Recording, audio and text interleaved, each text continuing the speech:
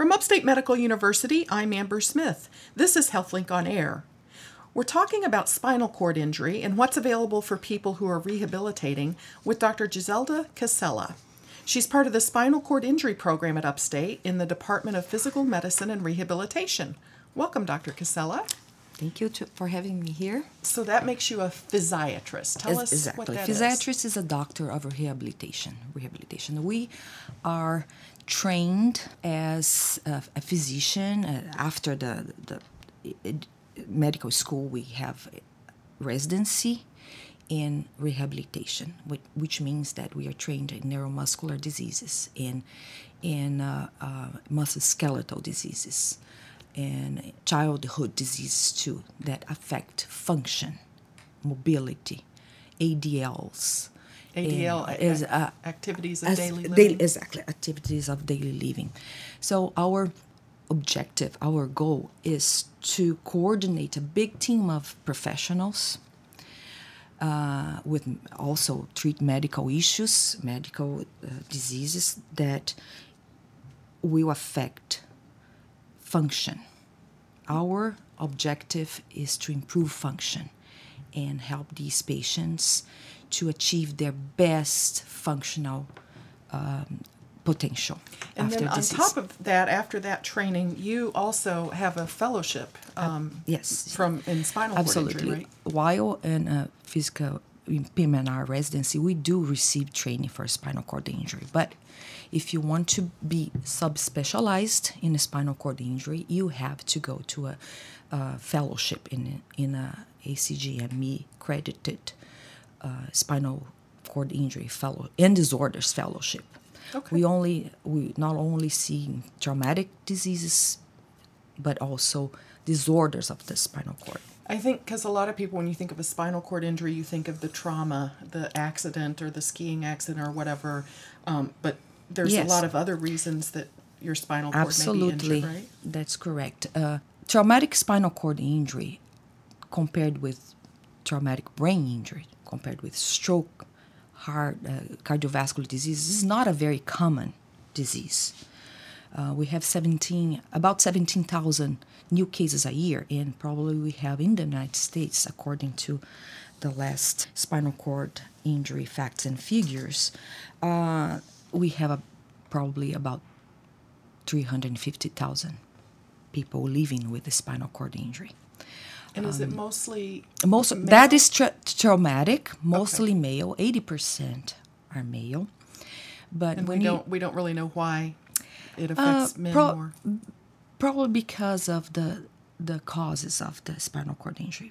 Most of them are related to vehicle accidents, then falls, then violence, like gunshot wounds or other types of violence. So probably that has to do with the predominantly male population. But now that our population is aging, we are seeing more and more spinal stenosis with myelopathies, cancers, and that tumors that are compressing or are originated in the spinal cord canal or adjacent structures, infections. Arthritis? Arthritis, yes. Arthritis, the aging of the bones around that envelop the spinal cord. They form osteophytes, herniated discs, all that encases the spinal cord and can cause stenosis. And stenosis is just a when you see not much space around the spinal cord and can compress a compression of the spine. Tighter and yes, much tighter than the usual.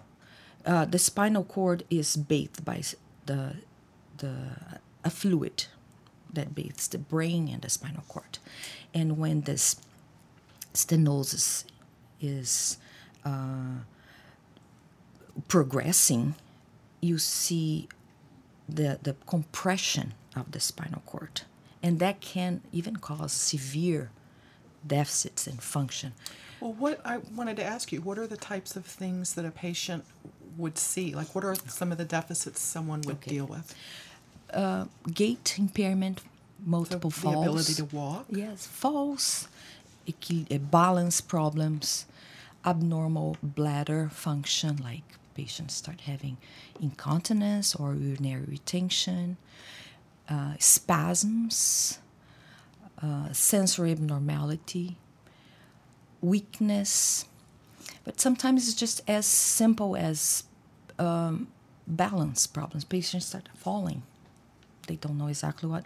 Then a physical exam will show changes in their reflexes, in the sensory distribution, and the strength, and then that sounds the alarm for spinal steroids. Are these deficits that develop, are they permanent? Well, they can be permanent. They can. If they are very severe, even after you do the compression, surgical decompression of the canal with a spine surgeon, you never know how much recovery you will get after the surgery. You certainly stop the process, the progression that is slow but certain. If the stenosis keeps progressing, you're going to see deterioration of the function in months, years. So, but when you do the compression of the spinal canal, you may see some improvement, but definitely you stop the progression.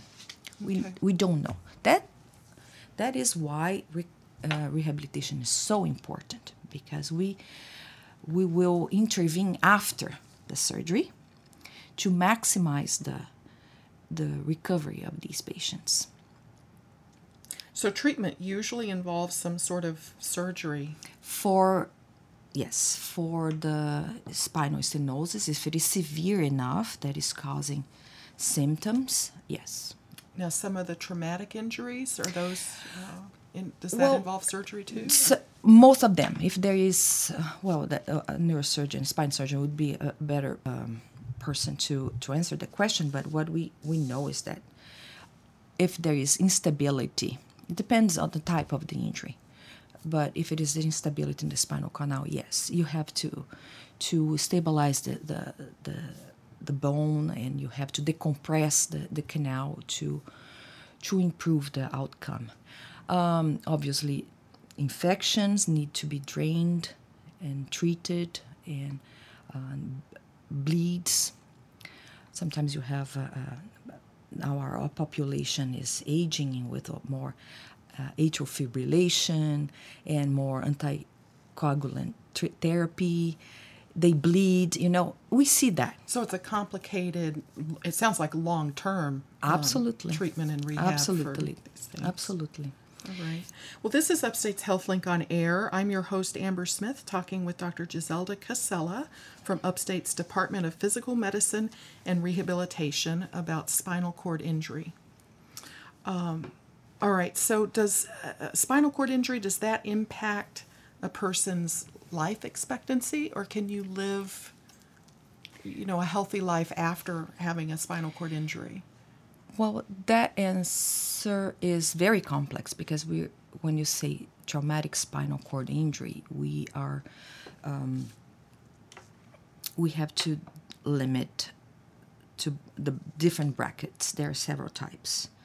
Tetraplegia, when you have all limbs involved. Tetraplegia is all four limbs? For all four limbs. Okay. And paraplegia, only two limbs, the lower extremities. Okay. And you can be incomplete when you have motor or sensory incompleteness, or complete when you have motor and sensory completeness. What do I mean? So that you can't feel anything or Yes. or move. Absolutely. Okay. We have an exam that's called AGE exam. It is a very standardized exam where we classify patients from AIS, Asia Impairment Scale A, to E, that is full recovery. 1% only of the patients Full recovery is pretty rare. Very rare. But it can happen. We have a couple of patients here. But the majority of patients will be incomplete. They have some sensory or motor function left below the level of the injury. Complete, you don't have sensory or motor function below the injury. You may have some very patchy exam, but still you don't have the motor or sensory. So depending on the level of the injury and the completeness of the injury, you see a different functional outcome. For example, if you have a C4, so C4, a patient has not much movement of the arms, very little movement. So of the arms. tetraplegic, Tetraplegic, but with complete. not much. Okay. That has complete sensory and motor below C4. C4 is around your shoulders here. They are able to live without a respirator. They can breathe spontaneously, but they are completely dependent on care for everything. Sometimes they can move a little bit their arms, but they can be independent for power wheelchair mobility with a chin control, with a head control. Technology is very helpful for these patients because they can move around with a well adapted wheelchair. On the other side, when you have if you have the same level but an AISD with a very high motor score, these patients are community ambulators. Maybe they have a... So it's very, very individualized. Absolutely. Well, I wanted to ask you about the new technologies. We have an exoskeleton-assisted walking device. Tell me about that. Okay, exoskeleton-assisted walking it's been around for a while and was actually started in the military with the idea of making those super warriors able to carry heavier loads and stand longer walks. Oh. Yes. And then that was kind of transferred to the industry and then now to the health industry. And the concept around it is that the machine will do the walking for you. The machine is literally a skeleton that is outside the body, that has motors, a battery that does the walking for you. And the job of the patient is just keep balance with 2 crutches and shift weight with the trunk. So the machine reads the changes in position of the patient and can pace the step. So it sounds like this isn't for all patients with spinal cord injury, but you have to have some strength. Absolutely. And ability to... Absolutely. Not, for example, very high tetraplegic patients cannot use that.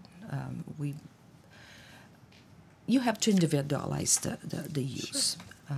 But as a general rule, you have to have good upper extremity strength.